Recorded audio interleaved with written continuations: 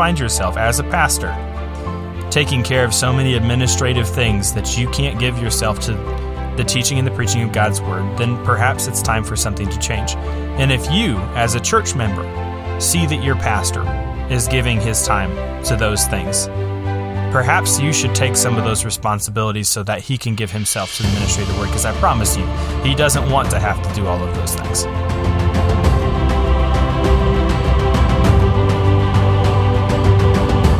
Thank you for joining us for this episode of General Order 4. On today's episode, we're going to be talking about the job of the pastor and how it pertains to discipleship.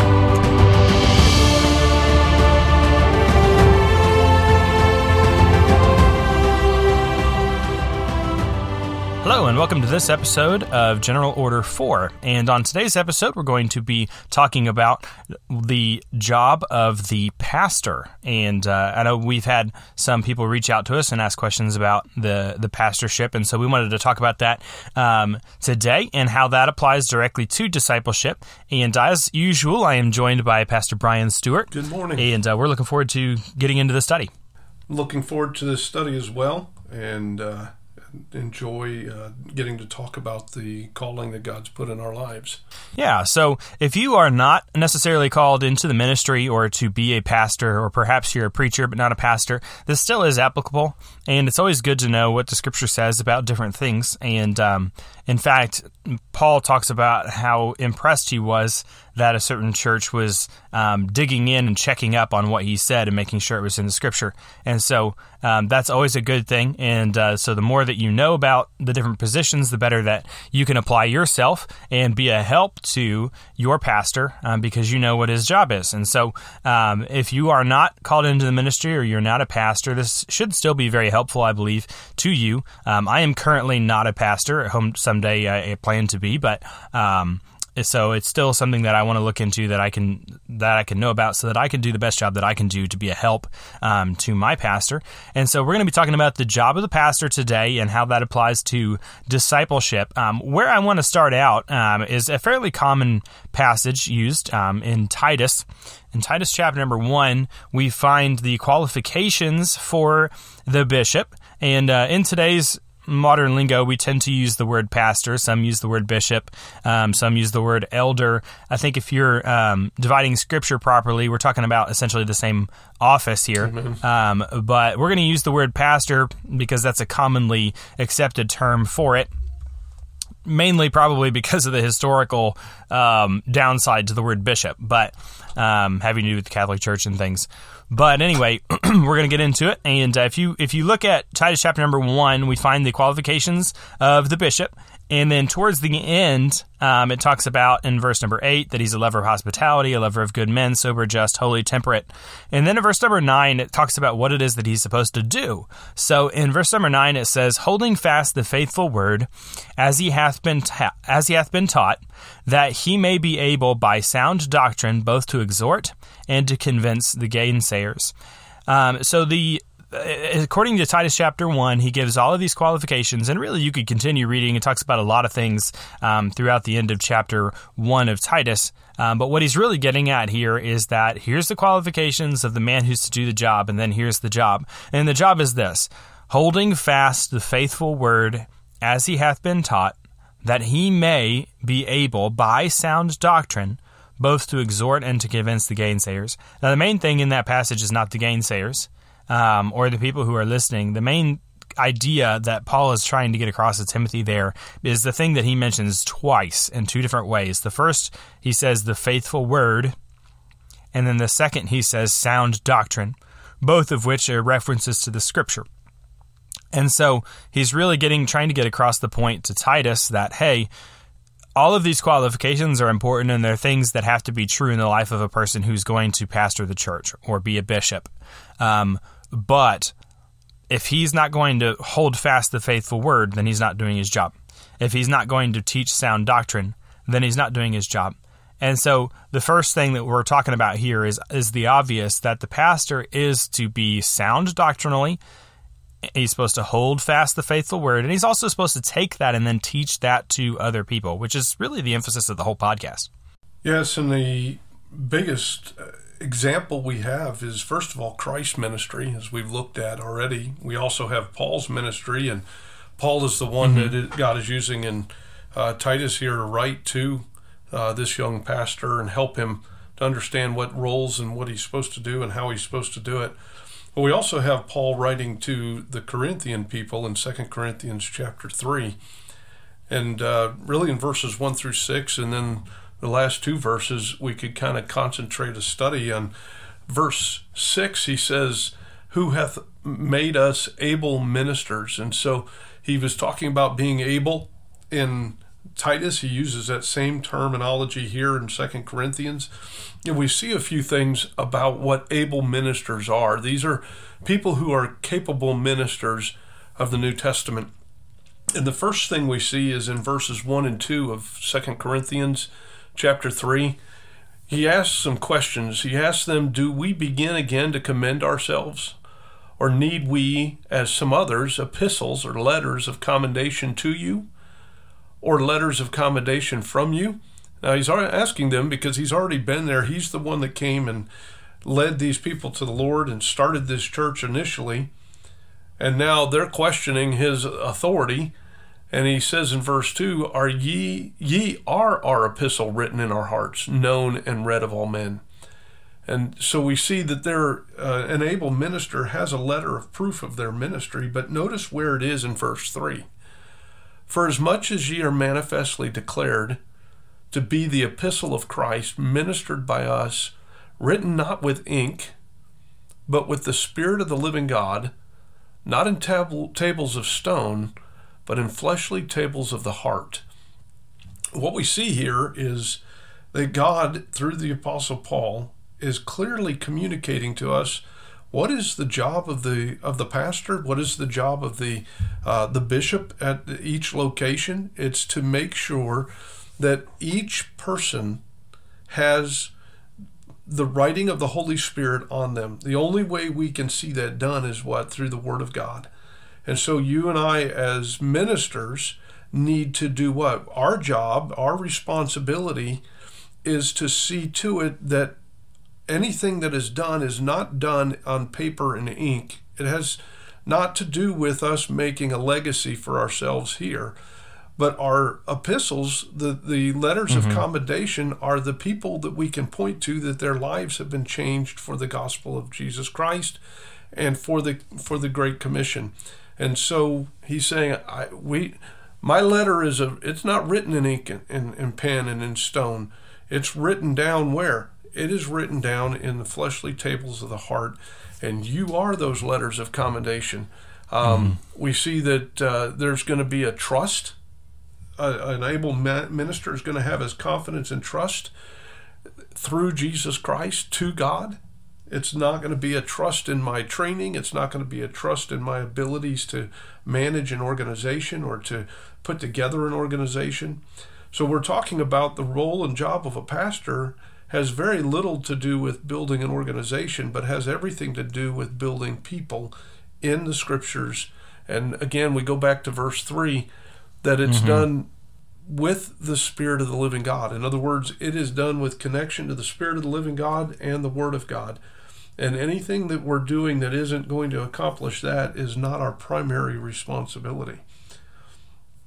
We also see in verse 6 that it's God who chooses the minister, the pastor. Notice he says in verse 6, who also hath made us able ministers of the New Testament. And so it is God, because in the verse before, verse 5, not that we are sufficient of ourselves to think anything of ourselves, but the sufficiency is of God. And so our sufficiency comes from Him, our calling comes from Him, and we are made able ministers by Him, not by ourselves. And then notice it's a minister to a very specific thing. Notice we are able ministers of the New Testament. We're not just ministers in general. We're not ministers of anything and everything, but we have to be ministers of the New Testament. And that is about the gospel of Jesus Christ, about the Great Commission, and all that is really the major primary focus of the church. It's the pastor who is responsible to train up the people so they can stay on task with the Great Commission.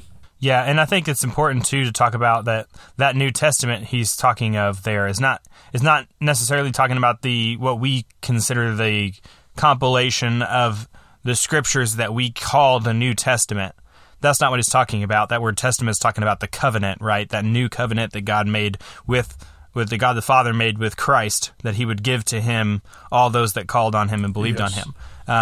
That's the covenant not between God and Abraham, but the covenant between God the Father and God the Son, right?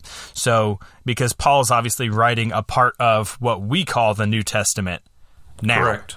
And when he's writing this. So that's what he's referring to when he says he's made us able ministers of the New Testament. He's saying able ministers of, we're teaching that contract between God the Father and God the Son so that people can receive the gospel. Correct.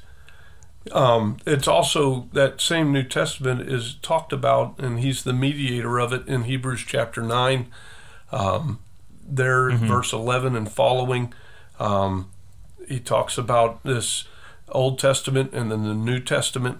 And so when he's referring to this New Testament, that's what he's referring to is the fact that he's not talking about the Old Testament. He's talking about the testament that comes, and with that testament comes the gospel of Jesus Christ, comes the church age, and all of the things that we've been talking about in the podcast up to this point. Right. So, and then we see not only is an able minister of the New Testament, and so that's what we have. That's really all we have to minister to people, but that's an awful lot when you get into the doctrine and the teaching of all of that. But then we have to be led of the Spirit of God, and it's the Spirit that is going to bring life, and we notice that in verse 17, 2 Corinthians 3:17, now the Lord is that Spirit, and where the Spirit of the Lord is, there is liberty. And then we see this wonderful freedom that comes when we simply do what God's called us to do. And then the really cool thing is the last verse, verse 18, we see what this leads to. And I think if we're honest, that as pastors, we all want to see everybody, the lost and believers, changed into what God wants them at, and that is into the image of Jesus Christ. But notice how this happens when we are able ministers and we do what we've been called to do, how we've been called to do it. Look what he says in verse 18, but we all. This isn't just the pastor now, this is all of the believers there at Corinth. This is including Paul and those that he was writing with open face, beholding as in a glass the glory of the Lord, are changed into the same image, the Lord's image, from glory to glory, even as by the Spirit of the Lord. This change happens by this Holy Spirit of God. Again, we can't do his part, but we can do our part and consistently put people in remembrance of what he has taught them to do and what he has taught us to do. And we see that in 1 Timothy. He reminds Timothy in chapter 4, verse 6, you're going to be a good minister if you do what? If you put people in remembrance of the things that you've been taught and the things that they've been taught. Yeah, and what we've essentially been saying thus far is that from the Scripture, what we're finding is that the job of the pastor is to minister the Word of God and to make sure that those that are in that church are receiving the instruction in the Word of God. We don't have time because there's 100 passages on shepherding. We don't have time to go into all of that right now, but that idea, I think our audience probably has a general idea of what that's talking about. The pastor is an under-shepherd under the great shepherd who is Jesus Christ. And so the pastor is the under-shepherd. What's his job? His job is to shepherd the sheep, right? To bring them along, to give them the instruction that they need, and to take the oversight of them. And Paul writes saying, taking the oversight thereof, right? So the pastor's job is to be responsible for the teaching of what? Of God's Word, because that's what so far everything we've looked at has said that's what the pastor's job is, the ministry of the Word. So that oversight is taking the oversight of them in the teaching of His Word. And the best way that we know how to do that, and the way that the Scripture teaches to do that is the process of discipleship. And we've spent, 22 weeks now talking about discipleship, right? So that is the avenue by which the pastor has the opportunity to reach into the hearts and minds and lives of all of his congregants, all of the people in the church, and allow them then to receive the Word of God through that process. Now, how that works for every church is a little bit different. We have a way that we are doing that where we're keeping track of what's being taught and who's being taught it in the discipleship kind of format. But obviously, he teaches Timothy, he says in Timothy chapter 2, verse 2, that Timothy was to instruct faithful men who are then able to teach others also, right? So Timothy is taking the oversight of those faithful men, and then those faithful men are teaching others, and Timothy then knows what the others are being taught because he taught the faithful men, and I'm sure he's staying in contact with those faithful men as well. So it's going down. But just to keep an emphasis on what the job of the pastor is, we, especially in the American church and really in the church in the first world in general, and probably across the world, we have an idea that the pastor's job is a lot more extensive than preaching and teaching God's word, that he is responsible for taking care of the elderly and the widows, going and visiting sick people in the hospital and all that kind of thing. Not saying that he shouldn't do those things, but that actually isn't what we find in Scripture. We find almost the opposite. Mm-hmm. In Acts chapter number 6, when we talk about the deacons, I'll just start with verse number 1. It says, "In those days, when the number of the disciples was multiplied, there arose a murmuring of the Grecians against the Hebrews because their widows were neglected in the daily ministration. Then the 12 called the multitude of the disciples unto them and said," so the 12, that being the apostles, right? Those are the ones who were leading the church at the time. And it says, and they said, "It is not reason that we should leave the word of God and serve tables." Why? Because their job as the pastors of those churches was to minister the word of God, right? And then in verse 3, it says, "Wherefore, brethren, look ye out among you 7 men of honest report." And it talks about the commissioning of the deacons. The purpose of them doing all of that is found in verse 4. "But we will give ourselves continually to prayer and to the ministry of the word." So the job of the pastor is the ministry of the word. That's the teaching and preaching. That's the discipleship process. That is the occupation of the pastor. He's overseeing the discipleship process. Now, we've been talking on this podcast for weeks about how every believer ought to be involved in discipleship, being discipled or discipling others or both at the same time. That ought to be happening. Now, the pastor, his job is the ministry of the word, so should he be discipling? Yes. But he's not the only one discipling. He is also an overseer, so he's overseeing the discipleship process that is going on in the church. He has to give himself continually to prayer and to the ministry of the word. If the other things that are involved in the church are taking the pastor away from giving himself to prayer and the ministry of the word, then those other things probably ought to be taken up by somebody else. And so that's why at the beginning of the podcast I said, if you're not a pastor, I think this can still be a help to you. What is your job as a member of a church? Your job, my pastor says all the time, your job is either to be the pastor or to help the pastor pastor the church. Okay? So if you're not the pastor, then your job is to take care of things so that the pastor can pastor. If the people aren't being taken care of, you ought to be doing something to help ease that burden. Now, there are people who are called deacons who specifically are tasked with that job of taking care of others, but we all can have a responsibility in that in taking care of others. And we also ought to be teaching the word and giving that information to the pastor. Hey, pastor, I just talked to so-and-so. We started discipleship. Here's where we're at. Here's what that person's learned. All of that is going to help the pastor be able to pastor his flock. And we see as well in 1 Timothy chapter 4, verse 12, we see that Paul continues to give instruction here. And really, I think this is a good place for us to look right now, because he tells Timothy that he's not to let anybody despise his youth. And then he tells us what one of the primary roles of the pastor is. "But be thou an example of the believer." How? In word, in conversation, your lifestyle, in your love and charity, in spirit, in faith, and in purity. And then he goes on and he says, this is what I want you to give your time and attendance to. So I think this is really practical for us as we kind of summarize what we've been talking about today, and that is he is to give attendance to reading, to exhortation, and to doctrine. He's not to neglect the gift that was given to him. He is to, verse 15, meditate on these things, on what he reads, on what he is exhorting people to, and to the doctrine that he has.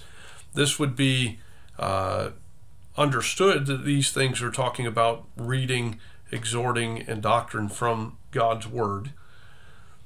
And so we're to meditate on those things. And then he says that take heed to thyself and unto the doctrine, and to continue in them in verse 16.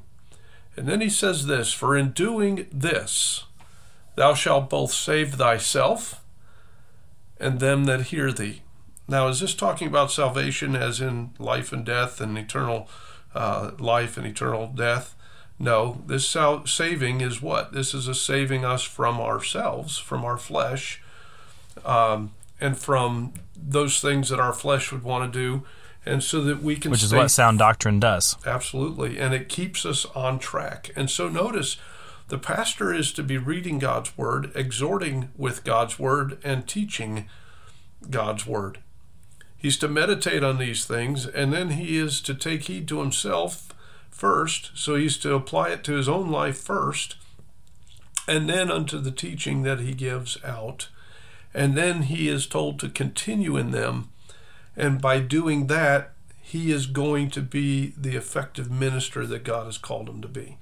And so Paul says, hey, I want you to be an example of these things. I want you to be an example in maturity. And so it's accomplishing the Great Commission. The pastor's specific role, as you've outlined it in just a few moments ago, is to oversee, to make sure that every believer is being taught the doctrine that they need, the exhortation, and that is giving the opportunity to read and understand the Word of God so they can be ministers of the Word of God as well. And so what we're to do is to really, to use the military example, and Timothy talks about us being a good soldier there in 2 Timothy 2, verse 3, I think, and 4, he talks about us being a good soldier and pleasing the one who called us to be soldiers. Pastor, really, if you want to look at the role in a military format, for those of you that have that background, it's really a senior NCO. Somebody that's an E6, E7, E8, 9, somebody in that role, they have no command authority. They don't come up with any commands on their own. They simply are there to ensure that all the rest of the enlisted men and women are going to fulfill, and the intent of the commander and the orders of the commander and the mission of the commander is accomplished the way the commander wants it done. And so they are to ensure that the training is happening. They are to ensure that the equipment is there. They are to make sure all of the things are in place, and that the people are given the instruction that they need so that they can accomplish the mission that the officers have given and passed down to the rank and file of the military. And so as a pastor, we don't come up with any commands. They're not our commands. We don't have any command authority, but we are the representative of the commander and chief, and as his messenger, we're to ensure that his will and his way is done. That's why the qualification of not being self-willed is so important. And among all the other qualifications is what? So that we can make sure that we are mature enough to not only hear his command, understand it, and then implement it as he leads us and directs us to do so. Yeah, I think that's an excellent place to talk about in Titus chapter 2, because you're talking about that position in the military is not a command position, but rather you take the commands that are given to you and you make sure that those that are under you understand and follow those commands. And then in Titus chapter 2, Paul writes to Titus, and he's still talking about what he should be doing as a pastor. And in verse 1 he says, "But speak thou the things which become sound doctrine." Why? that the aged men be sober, grave, temperate, sound in faith, in charity, and in patience. The aged women likewise, that they be in behavior as becoming holiness, not false accusers, not given to much wine, teachers of good things, that they may teach the young women to be sober, and to love their husbands, and to love their children, to be discreet, chaste, keepers at home, good, obedient to their husbands, that the word of God be not blasphemed. Young men likewise exhort to be sober-minded, in all things showing thyself a pattern of good works, in doctrine showing uncorruptness, gravity, sincerity, sound speech that cannot be condemned, that he that is of the contrary part, your contrary part may be ashamed, having no evil thing to say of you. So, what happens when the pastor is doing his job in teaching sound doctrine? And obviously that means that he himself has to be given to sound doctrine. He has to be given to reading and study. He has to be given over and taking the time to make sure that he gives himself to prayer and the ministry of the word, like we looked at in Acts. And because he's taking the time to do that, the older men are becoming more doctrinal themselves. The older men are getting their own hearts, their own minds, their own lives right. And then they're teaching the younger men, and the older women are teaching the younger women. And the whole church is benefited by the fact that the pastor took the time to give himself to the ministry of the word, which is his primary responsibility. So yeah, does he go visit hospitals? Sure, of course. Is that a job that only the pastor can do?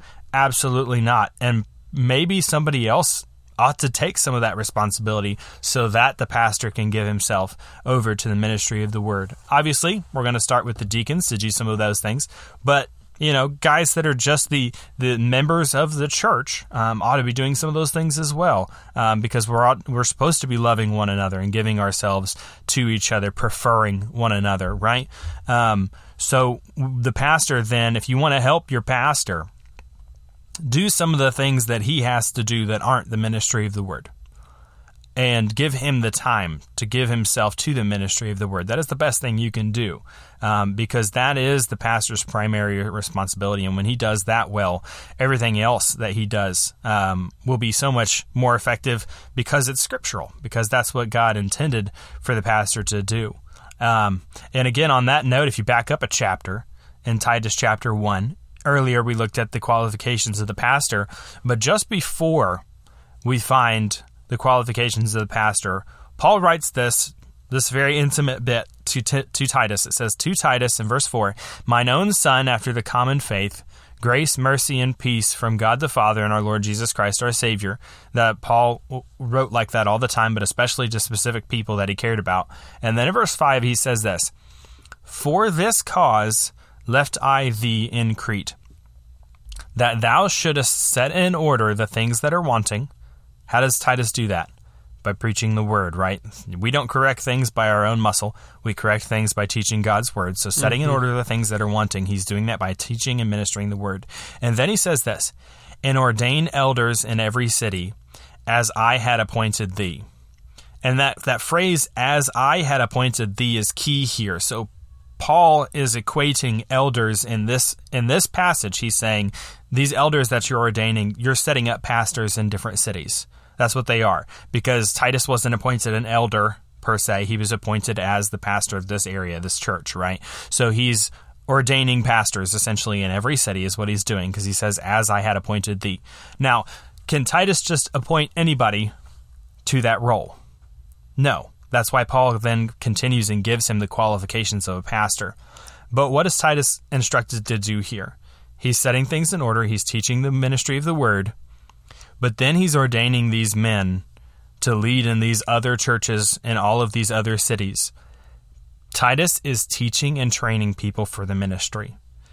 So, pastor, what's your job? Your job is to give yourself to the ministry of the word. Your job is to teach and to train and disciple individuals in God's word. Now, what happens when one of those individuals believes that the Lord wants them to be a pastor or a preacher? Whose job is it to train that individual? And according to this passage, it's yours. That person, and now how you do that, I'm not going to tell you how to do that. But it is your responsibility to make sure that that person is taught and trained and then ultimately ordained out of your church. because that person is in your church. So that's part of the responsibility of the pastor. So if you're so busy doing weddings and hospital visits and all of these other things that often are put upon a pastor's shoulders that the pastor doesn't even want to have to do, but there's nobody else to do it, that you're too busy doing that kind of stuff that you can't teach and train and disciple people, especially those that the Lord calls into the ministry, perhaps it's time to teach and train somebody to do some of those things so that you can get your heart and your mind back into the ministry of God's Word, because that's what's important. So as we've noticed, discipleship is really at the core of this, because that's what Jesus did. He discipled men. He poured his life into 12 men, and then others as well, but primarily 12 men. And when he left the scene and was ascended to heaven, those men who had been taught and trained and discipled, who learned to follow him, were able to then transform the world. And you and I are believers today as a result of their ministry and their willingness to teach others and train others so that others could train the next generation of faithful men and women. And so we don't want to let this fall. We don't want to let this end. We want to continue to be faithful. And that's what God requires in a steward. And since pastors are his stewards over his church and his heritage, we need to be faithful to what he's called us to do and not really focus on all the organizational things that many times get our attention. If we're having meetings and we're having committee meetings and all of that on a very regular and full basis, we need to sit back and evaluate, are we spending enough time in God's Word? Are we teaching God's Word to his people in an effective way that it's actually allowing them to be conformed to the image of Jesus Christ, which is the standard and has been the standard since the beginning of time? Right. I also think if we could take the time to appoint men like they did in Acts chapter 6, called deacons, and teach those men to be deacons, that would help out the office of the pastor immensely. The whole purpose of the deacons was not so that you'd have somebody to pass the offering plates. Typically in most churches, the deacons and the ushers are the same people, right? That's not the purpose of the deacon. The purpose of the deacon is to take care of the administrative side of things of the church, to make sure that those who aren't being taken care of are now being taken care of, to take care of, making sure that the light bulbs are changed and all that kind of stuff. The administrative type stuff is the job of the deacon. And if you have a deacon that isn't doing that, he shouldn't be a deacon. We need to make sure we're doing things biblically, and if we do things God's way, it's getting done right? And so the purpose of the deacon is to take care of those administrative things. And if you find yourself as a pastor taking care of so many administrative things that you can't give yourself to the teaching and the preaching of God's Word, then perhaps it's time for something to change. And if you, as a church member, see that your pastor is giving his time to those things, perhaps you should take some of those responsibilities so that he can give himself to the ministry of the Word, because I promise you, he doesn't want to have to do all of those things. Perhaps I hope he has a great spirit about doing it, but those are not the things that he wants and desires to do as a good pastor. He wants and desires to give himself to the ministry of the Word because he knows that that's going to be the most effective thing and the best thing for the church. Perhaps he needs you to come and help him to get some of those things done. So I want to encourage you this way. Pastors, I want to encourage you, give yourself to the ministry of the Word. Teach and train other people to take care of some of those other responsibilities, because ultimately the best thing you can do for your church is to teach and to train people in the Word of God. That's the absolute best thing you can do for your church, because that is the way that they are going to bear fruit, right? They're not going to bear fruit by hospital visits. They're not going to bear fruit in other ways. What they're going to do is they're going to bear fruit through the ministry of the Word, and they're going to get that.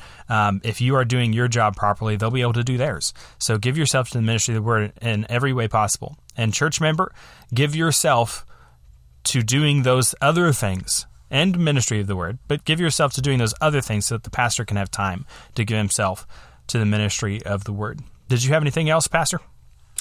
Well, I would like to point out in Acts, what we see is a really interesting thing, and that is the disciples that Christ trained when they were first ministering there to that early church, they ministered to everybody so that everybody would be equipped to be ministers. And Right. what we see is that when Saul starts to persecute the church then is scattered abroad. And what were they doing? Every one of them went out preaching the word of God, Right. the gospel of the New Testament. And so I wonder if as pastors, or if you're a church member, if we were to get persecuted today and our churches needed to be scattered out, and we wouldn't be able to meet, we wouldn't be able to have services like we normally do. Sounds familiar. Would all of the members be equipped to the point that they would be, and would they be willing to everywhere they go preaching the word of God? That's a sobering thought, but that's what we see in the early church. And I think if we could see that accomplished again, that we could see some of the power of the early church as well in our churches today. Absolutely. And so it's absolutely necessary for us to get back to what does God tell us to do, not what have we come up with a wonderful idea of how to do this job. Because if you read books on how to shepherd the flock or how to shepherd the church, you're going to come up with a lot of man's ideas and a lot of man's thoughts, and it's going to have a lot of information on how to run an organization. But when we read the Word of God, it's give yourself to reading, exhortation, to doctrine, preaching the Word, edifying the builder, and building up the believer in the Word of God. It is all concentrated on making sure that every believer is matured and is equipped with the Word of God, so that they can do the work of the ministry as well. And if we'll keep our focus there, I think we'll see much more power in the churches that God has called us to, and we'll get to see His Spirit and His Word work in the lives of people, and see effective change that will bring glory and honor to our Savior. Right. And I think that's evidenced in Acts 6 too. It talks about how there was a multitude of people, right? The disciples were multiplied, and then the 12 could no longer handle all of those people. So they said, okay, let's find this group of men who can help us to handle all of these people. Where did those men come from? Were they just spontaneously, popped out of nowhere? Of course not. They were discipled. By who? By the disciples, right? They were brought along in the Scripture, taught, and it says that they were men who were of honest report, full of the Holy Ghost and wisdom, right? So those guys were solid men. They probably had the capability of pastoring their own churches, They were men who could preach, as evidenced by Stephen. And so you've got men like this in the church. Those men don't spontaneously appear. They don't appear on their own. They were taught and they were trained and they were discipled and brought along by those 12 apostles. So it is vitally important. And like you said, it's humbling, really, to stop and think about. But we live right now, at the time of this recording, we just got through 2020. We are still dealing with COVID, and we're trying to figure out all of that stuff and the restrictions in certain places here in the United States where churches weren't even allowed to meet. They weren't allowed to do anything. And frankly, we're persecuted on a much smaller scale than what we find in Scripture, but persecuted nonetheless. And what happens when that happens on a larger scale here in the States or elsewhere throughout the world? What happens when you can't talk to your entire congregation 3 times a week? Does your congregation survive at all? And if you haven't been given to the ministry of the word, to the teaching and the training of other individuals, it won't. Those individuals have to be grounded and rooted in the Word of God, so that, like you said, when they're scattered, when they're all over the city because they can't meet in one place, the ministry of the Word can continue and the spread of the gospel can continue, because people have been taught and trained the way that they are supposed to be taught and trained. So I think it's very interesting if we take a look at that first century church and compare it to our modern 21st century church and see the stark contrast. So, but I think that'll be enough for today, and we'll get off everybody's back and our own back. But we appreciate you listening to this episode of General Order 4. If you have any questions, please reach out to us. I'll give you the email and the Twitter things in the sting at the end. But we would love to talk to you. If you have any questions or comments, or if this has been a help to you in some way, please let us know. But thanks again so much for listening. We'll see you again next week. God bless you.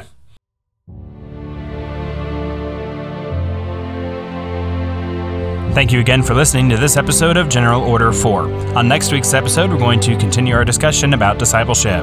If you have any questions or comments, you can reach out to us by email at generalorder4@gmail.com. That's FOUR. Or on Twitter at generalorder4. Please like, share, and subscribe.